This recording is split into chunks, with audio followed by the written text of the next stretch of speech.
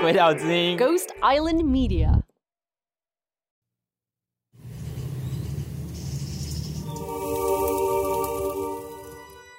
Waste Not Why Not is scientifically proven to help listeners escape from environmental hell. The time is now, sinners. Pull yourself and your buddies out of endless carbon offset purchases and doom scrolling on climate Twitter. That's right, we just call that hell. For $3 United States a month, you can become a patron saint to our podcast. This money will go to continuing the show. The show must go on, listeners. Help us help you help yourselves. Let's see if we can get 50 of you lost souls to donate $3 a month. If we get 50 subscribers to donate just $3 a month, we will have a live sermon here in Taipei, Taiwan. And we'll also set up a small camera so you can join if you're not here physically. Donate at patreon.com/wastenotwhynot. That's waste not why not, one word.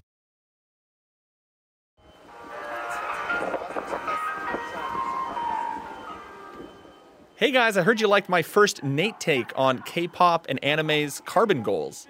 That wasn't it, but you can go listen to the episode if you didn't hear it. And we decided to do more, and hopefully they'll be on time in the future because this one's slightly delayed. But it's here, another Nate take. Solar in the time of COVID.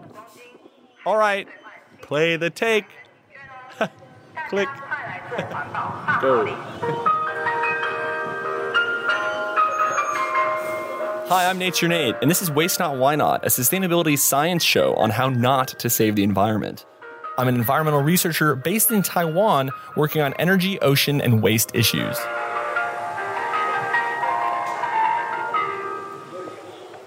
You know, in the environmental world, reports are kind of like quantum, like Schrodinger's cat, you know. They matter and they don't. They describe the world and they don't. And for the energy world, the ultimate report in there is the IEA Energy Outlook. And so many people were looking forward to it. And by so many people, I mean 20 energy nerds were looking forward to it this year because of the pandemic, right? That changed everything because we had all these assumptions about how the world worked. And like 10 years ago, we made all these commitments to energy and the environment. And now it's 2020 and we can think about where those commitments have led us and where things are going. And spoiler alert, solar is the cheapest energy in history in some cases. But before we get into some of the highlights that I read through, because you're too busy to read through it, I read through it, I wanted to give you some context about the organization that makes the report, the International Energy Agency. They're based in Paris. I really wanted to make a French joke, but I won't. I shouldn't keep laughing and saying that. The International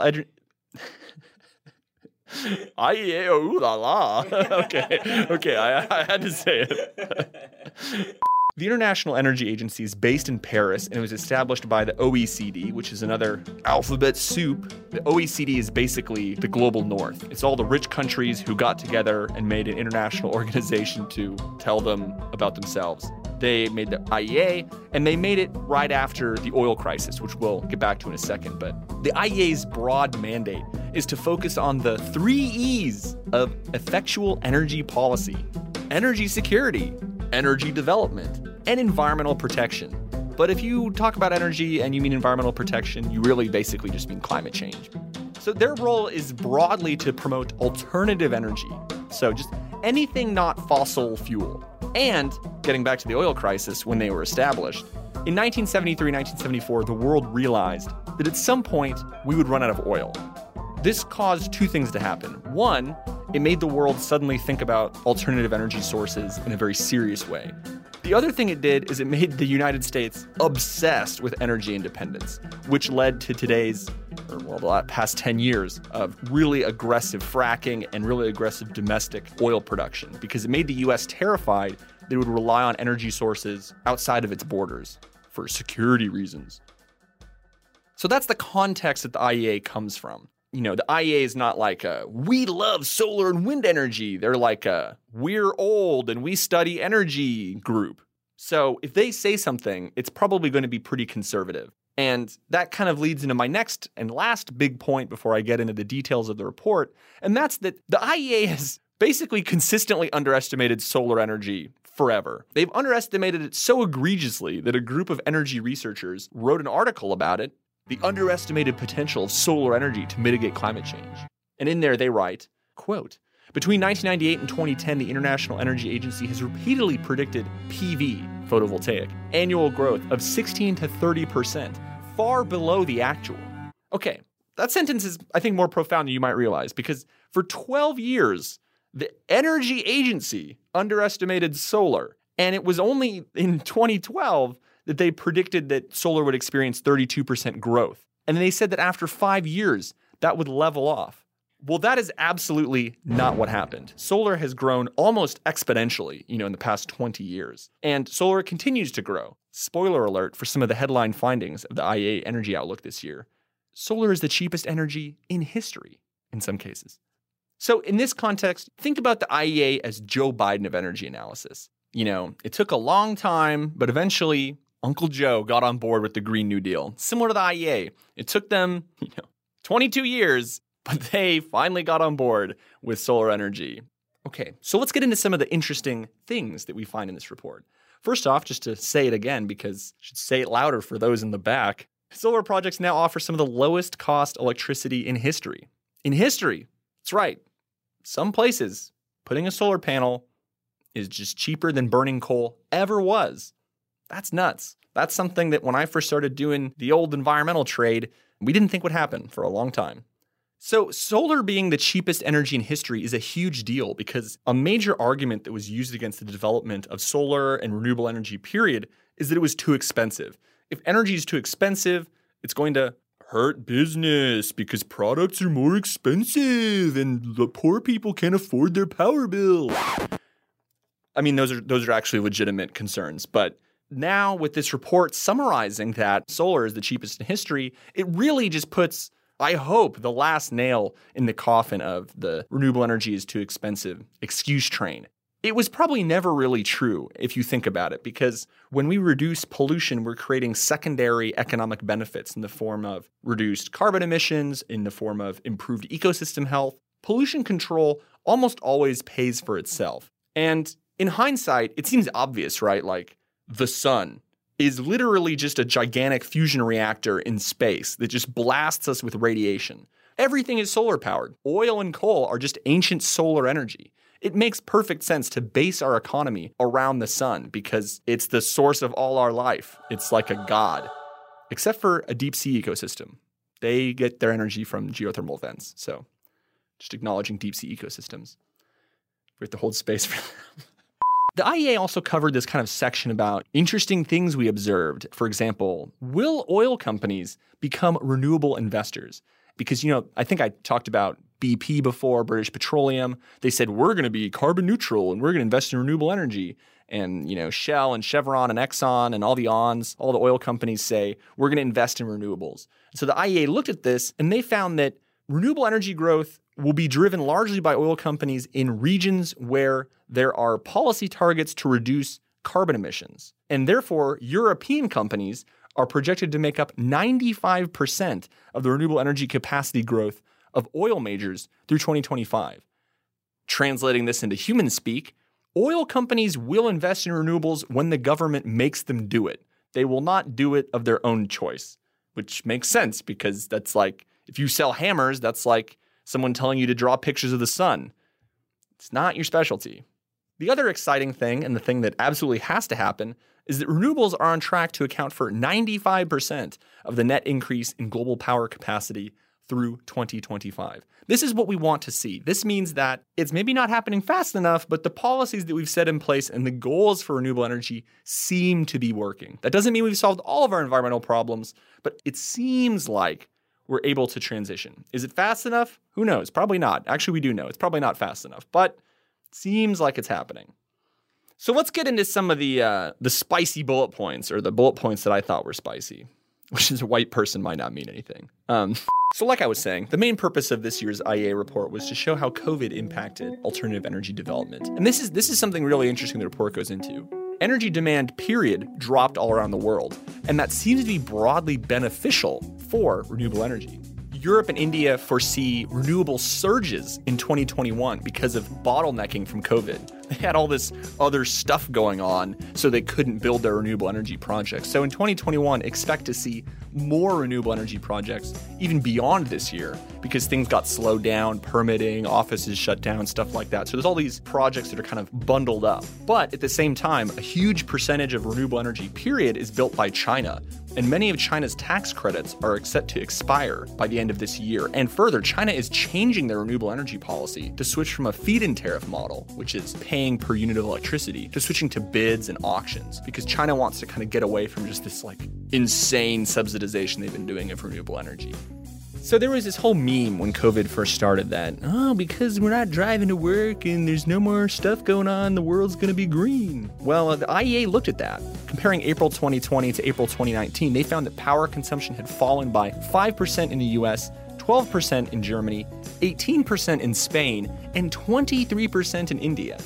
And it turns out that this is kind of a win for wind and solar, because we have policies in place that lock in a certain amount of usage for renewable energy, either contracts that require a company to buy renewable energy to set price, or the fact that it doesn't take very much to turn on a wind turbine. You just let it spin.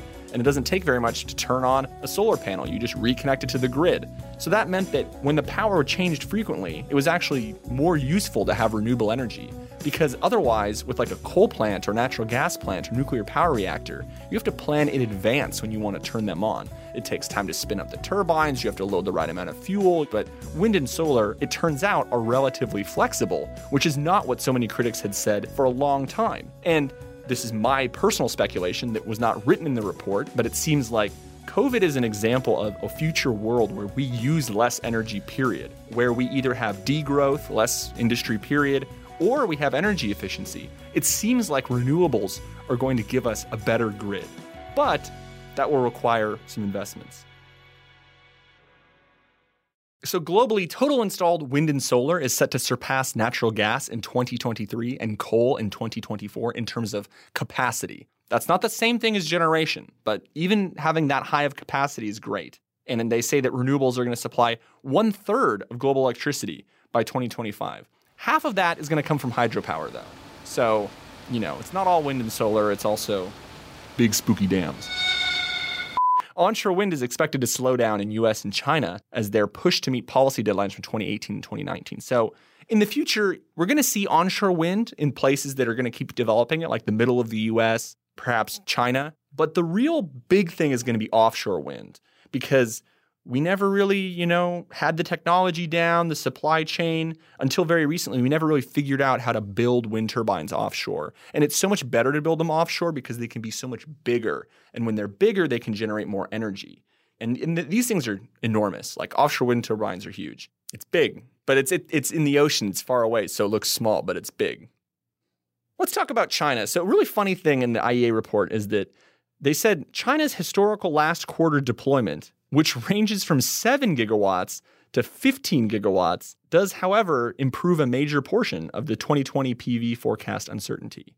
So it's just funny to me that, they don't know if China's solar development was 7 gigawatts or 15 gigawatts. And by the way, a gigawatt is like an enormous amount of energy. 1 gigawatt is 3 million solar panels. A gigawatt is like a big person number. Like if you say, we're going to add a kilowatt hour, no one cares about that. If you said we're going to add a megawatt of solar, okay, cool. If you're going to add a gigawatt of solar, damn, you're serious. That's a serious business number. Most coal plants have a capacity of 500 megawatts. So there's 2 coal plants in a gigawatt. So they're not sure if China produced 30 new coal plants worth of solar power or just 14. How do you not know? Anyway, U.S. solar PV, on the other hand, is expected to increase by almost 17 gigawatts in 2020. So why did solar increase? In many cases, it was because of something called renewable portfolio standards. It's not just that there's lower costs from solar because of consolidation in the industry, economies of scale, and tax incentives. It's also these standards which require your power provider to give you a certain amount of renewable electricity, in this case, solar. So it's like you're an art student and you have a portfolio of artwork, and your teacher says, I need 20% of your artwork to be of the sun. The teacher's not paying you, but you have to do it. So You can draw whatever you want for the 80%, but for the 20%, you have to draw the sun. And what happens is over time, you get pretty good at drawing the sun. That even after your teacher no longer requires you to draw the sun, you're like, actually, this is really easy to do. I'm just going to draw tons of suns. But there's another problem. If you draw too many suns, the grid can't handle it. There's no way to keep the metaphor going. Metaphor can't handle it. The metaphor can't handle this kind of renewable energy. You draw too many suns. If you draw too many suns, you break the metaphor. You need to have an energy storage metaphor, which is like your parents' house. Your parents' house can fit a lot more of your solar pictures, okay? And that's how you can pretend to know what's going on when an electrical engineer talks to you. So this report covers so much. I'm just trying to pull out the things that interested me and that I think would interest you. And, kind of the last thing with renewable energy is like, it's cheap, dope, it works, it stops climate change, people care about it now. But what happens when we have too much? And this is called curtailment. If you want to hear a little bit more about curtailment, we talk about this with Antonio on batteries in episode 30. But, in brief, curtailment is what occurs when we generate so much renewable energy, or there's renewable energy that can be used on the grid and it's wasted, basically. It's not allowed to go on the grid. So we want to be able to match electricity supply and demand. And curtailment happens because there's a mismatch. This year, over 250 terawatt hours of variable renewable electricity was curtailed. That's nearly the equivalent of Spain's entire electricity demand. We wasted one Spain. That could have avoided 3% of US emissions in 2018. In China, they fixed their curtailment problem by building new transition lines and discouraging new installations in the middle of nowhere. But it's not just China. It's not just like a dictatorship thing. There were record curtailment levels reached in California, too. Well, some people think California is a dictatorship, but they're insane. So new record of curtailment was reached in California in 2020 with the system operator curtailing 318 gigawatt hours in April. California added 1 gigawatt of wind and solar capacity from May 2019 to March 2020. So basically, California was generating record amounts of renewable energy. But there was also a massive load drop of around 8% during the COVID lockdowns, just as solar output was peaking. So California wasted all this energy because there was no storage, there was nowhere to put this energy. So California needs to think about how they're going to build out their smart grid to cope with all these renewables that they're adding. It's not just a China problem, it's not just a California problem, this is a problem that everyone has to face. And this is what the report is trying to say as well. We're adding all these renewables, they're cheaper than ever. We also need to design our grid in such a way that we can use this energy that we create, because it doesn't matter if you have a gazillion wind turbines. If it doesn't match with the energy, if it doesn't match with the design of the electricity system, it's not going to matter. And that's a good problem to have, frankly, because we can redesign our grid. That's possible to do. That's an engineering problem. It's not a political will problem necessarily. I'm not an electrical engineer. Okay. So a lot of this IEA report kind of confirms what, we kind of suspected, right? Like it seems, obviously in hindsight, it seems intuitive that renewables would do better when there's an uncertain electricity market because they're easy to turn on and off. We knew that there was all this momentum for renewable energy, but it's good to have the IEA, which is sort of this centrist energy authority, reporting on this. We can't sleep on the power of reinforcement. Not everyone is just this crazed futurist who wants the world to run on wind and solar and geothermal.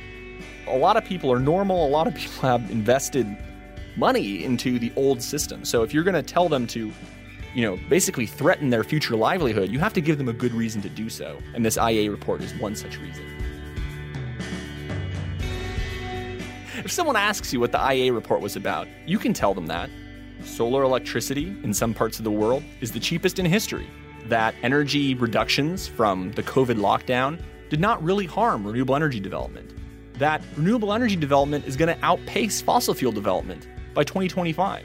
This is a modestly optimistic thing to know, and that things like the Green New Deal or COVID economic recovery plans that focus on renewable energy aren't just wishful thinking. They're actually smart and savvy economic policy.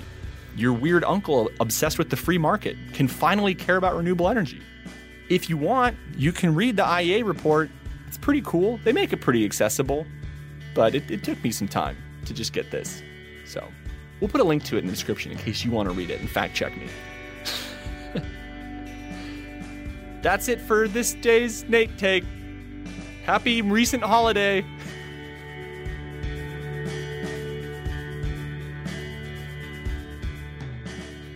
I'm Nature Nate, and this has been the Waste Not, Why Not podcast, recorded at Future Ward, a co-working space in Taipei, Taiwan. Do you have questions for us? Tweet them at us. We are on Waste Not Pod on Twitter, and our DMs are open. Give us a good rating to let us know you really care. This has been a Ghost Style Media production. This episode was produced by Yu-Chun Lai, myself, Nature Nate. Our executive producer is Emily Y. Wu, edited by Yu-Chun Lai. Thanks for listening. Bye-bye.